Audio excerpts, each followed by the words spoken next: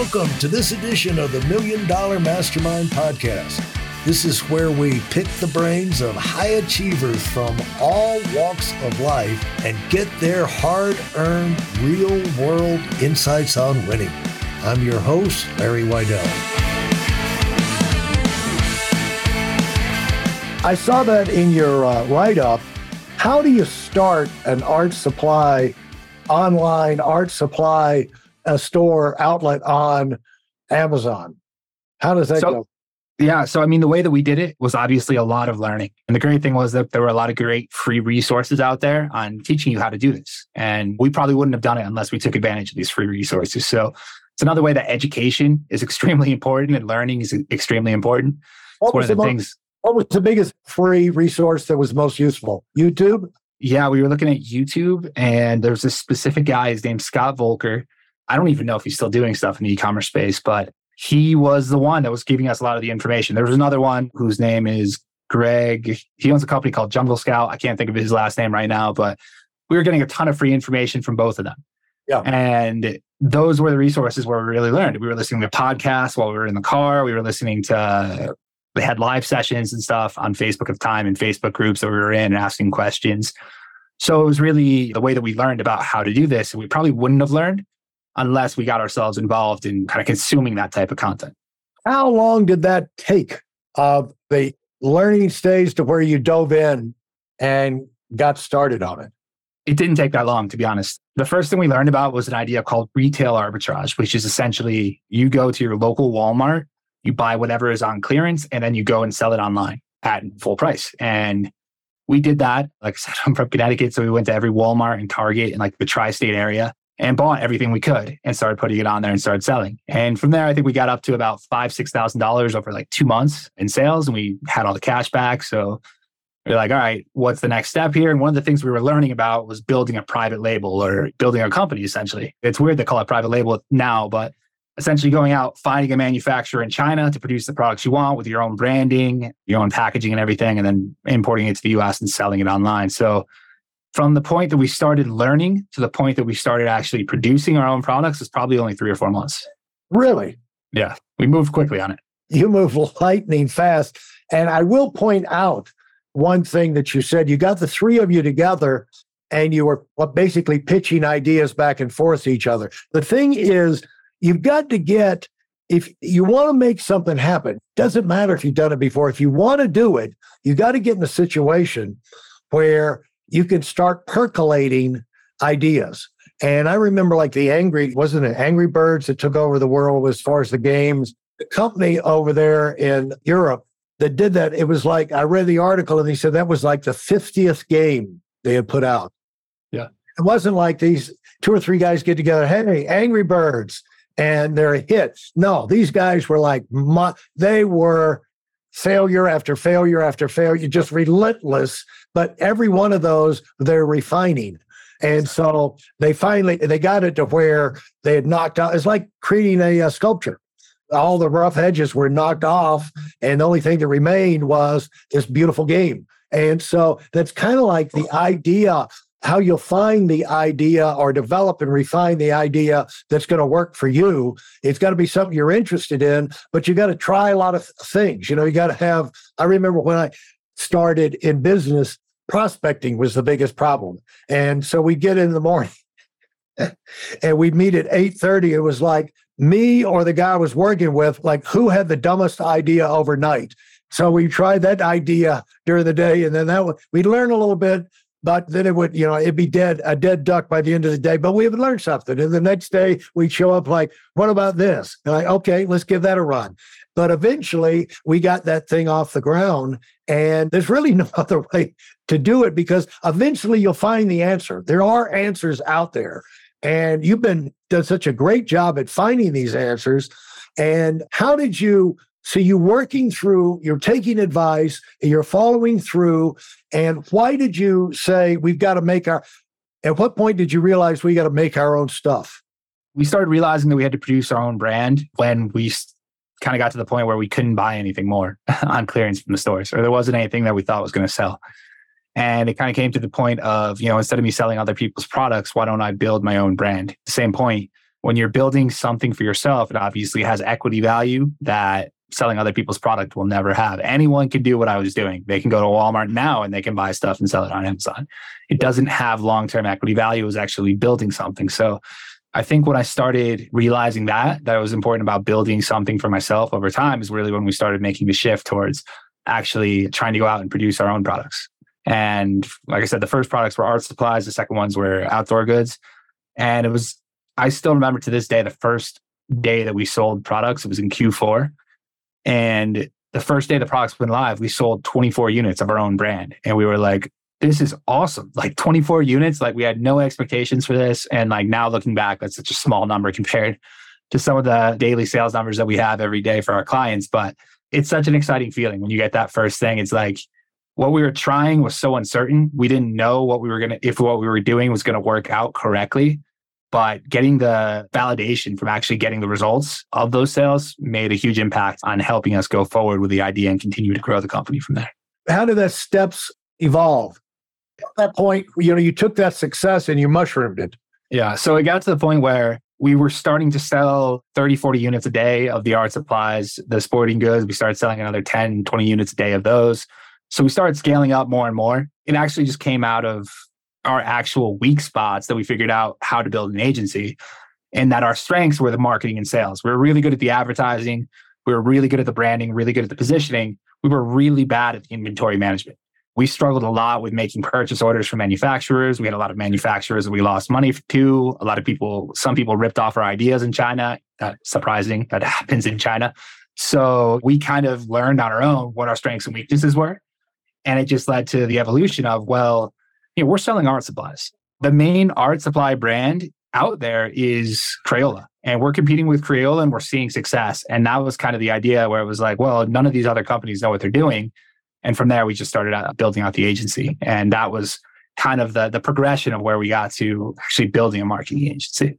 And so what was you start this thing out. I'm sure you didn't have major disappointments or tragedies when you were working for somebody else, but you start one of the things you create for yourself when you own a business for yourself is the opportunity to really be screwed in a way that you could have never possibly imagined and have great ideas and great intentions blow up right in your face.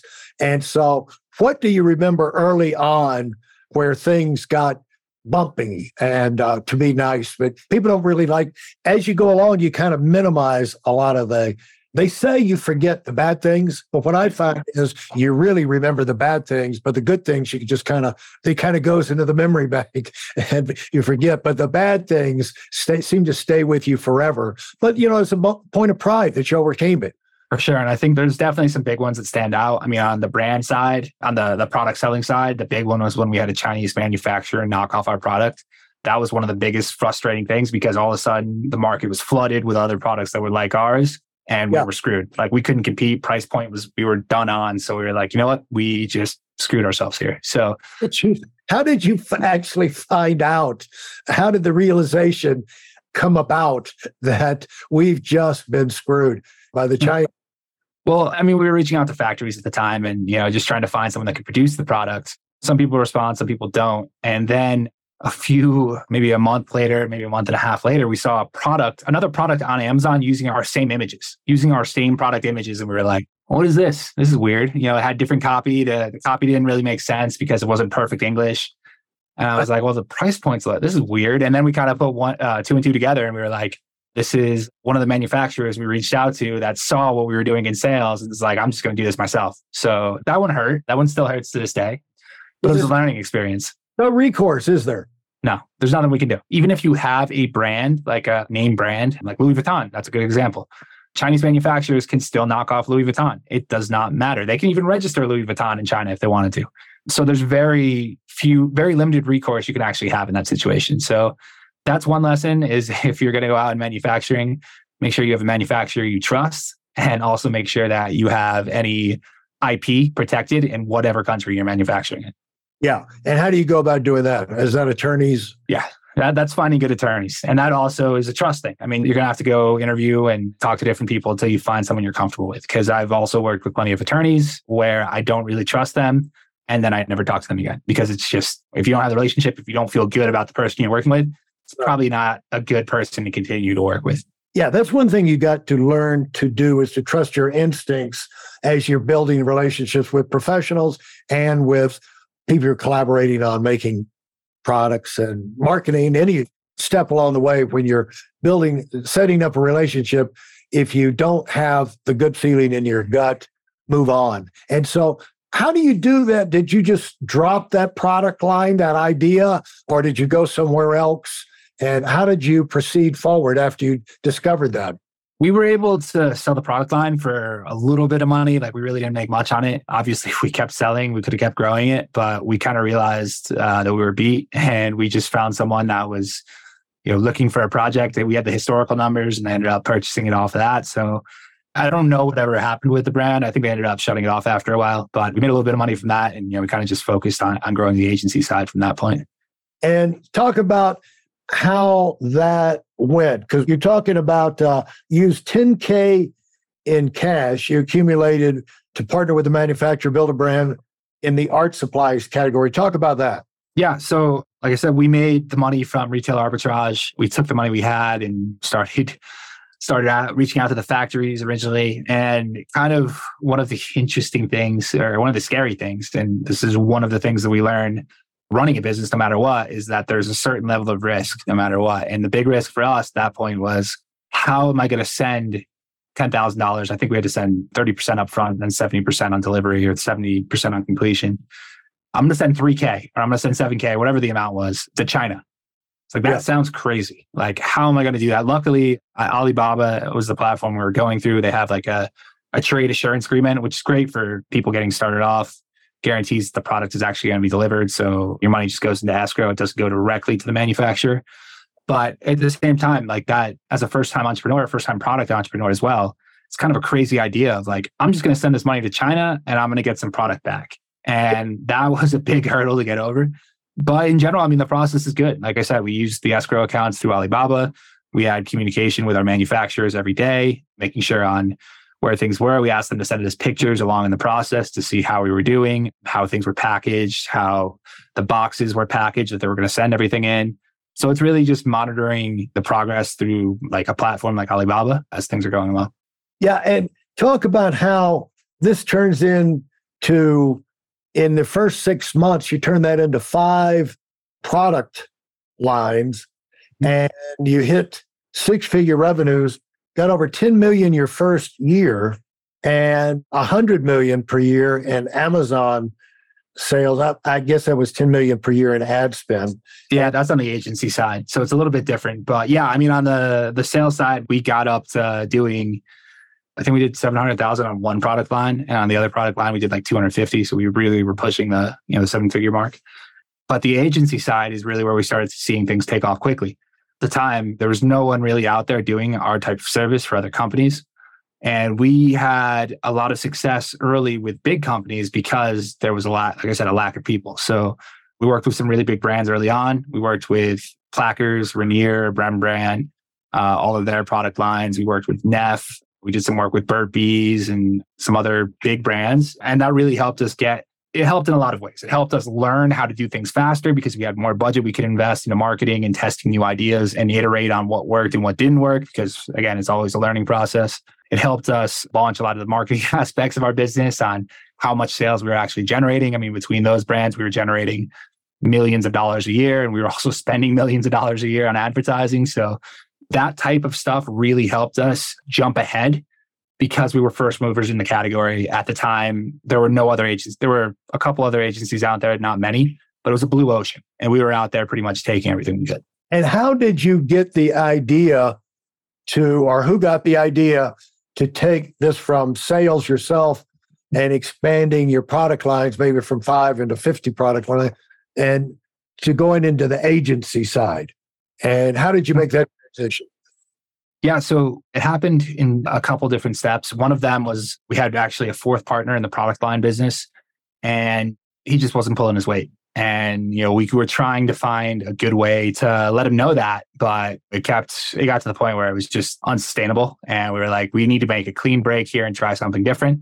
the same time as trying to figure out what something different was. And like I said, we took a lot of our strengths from the selling side, which was the marketing aspects.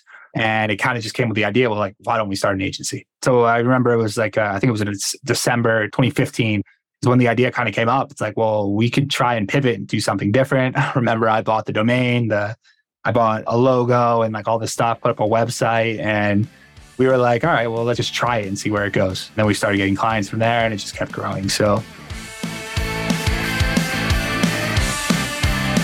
thanks for listening to the $1 Million Mastermind. If you felt there were any valuable takeaways from this episode, please take a minute and leave us a 5-star review. Your feedback is important and really helps us get the word out to a wider audience. Remember, we have a valuable webinar that is absolutely free. Register for it right now at whitealumwinning.com. Thanks for listening.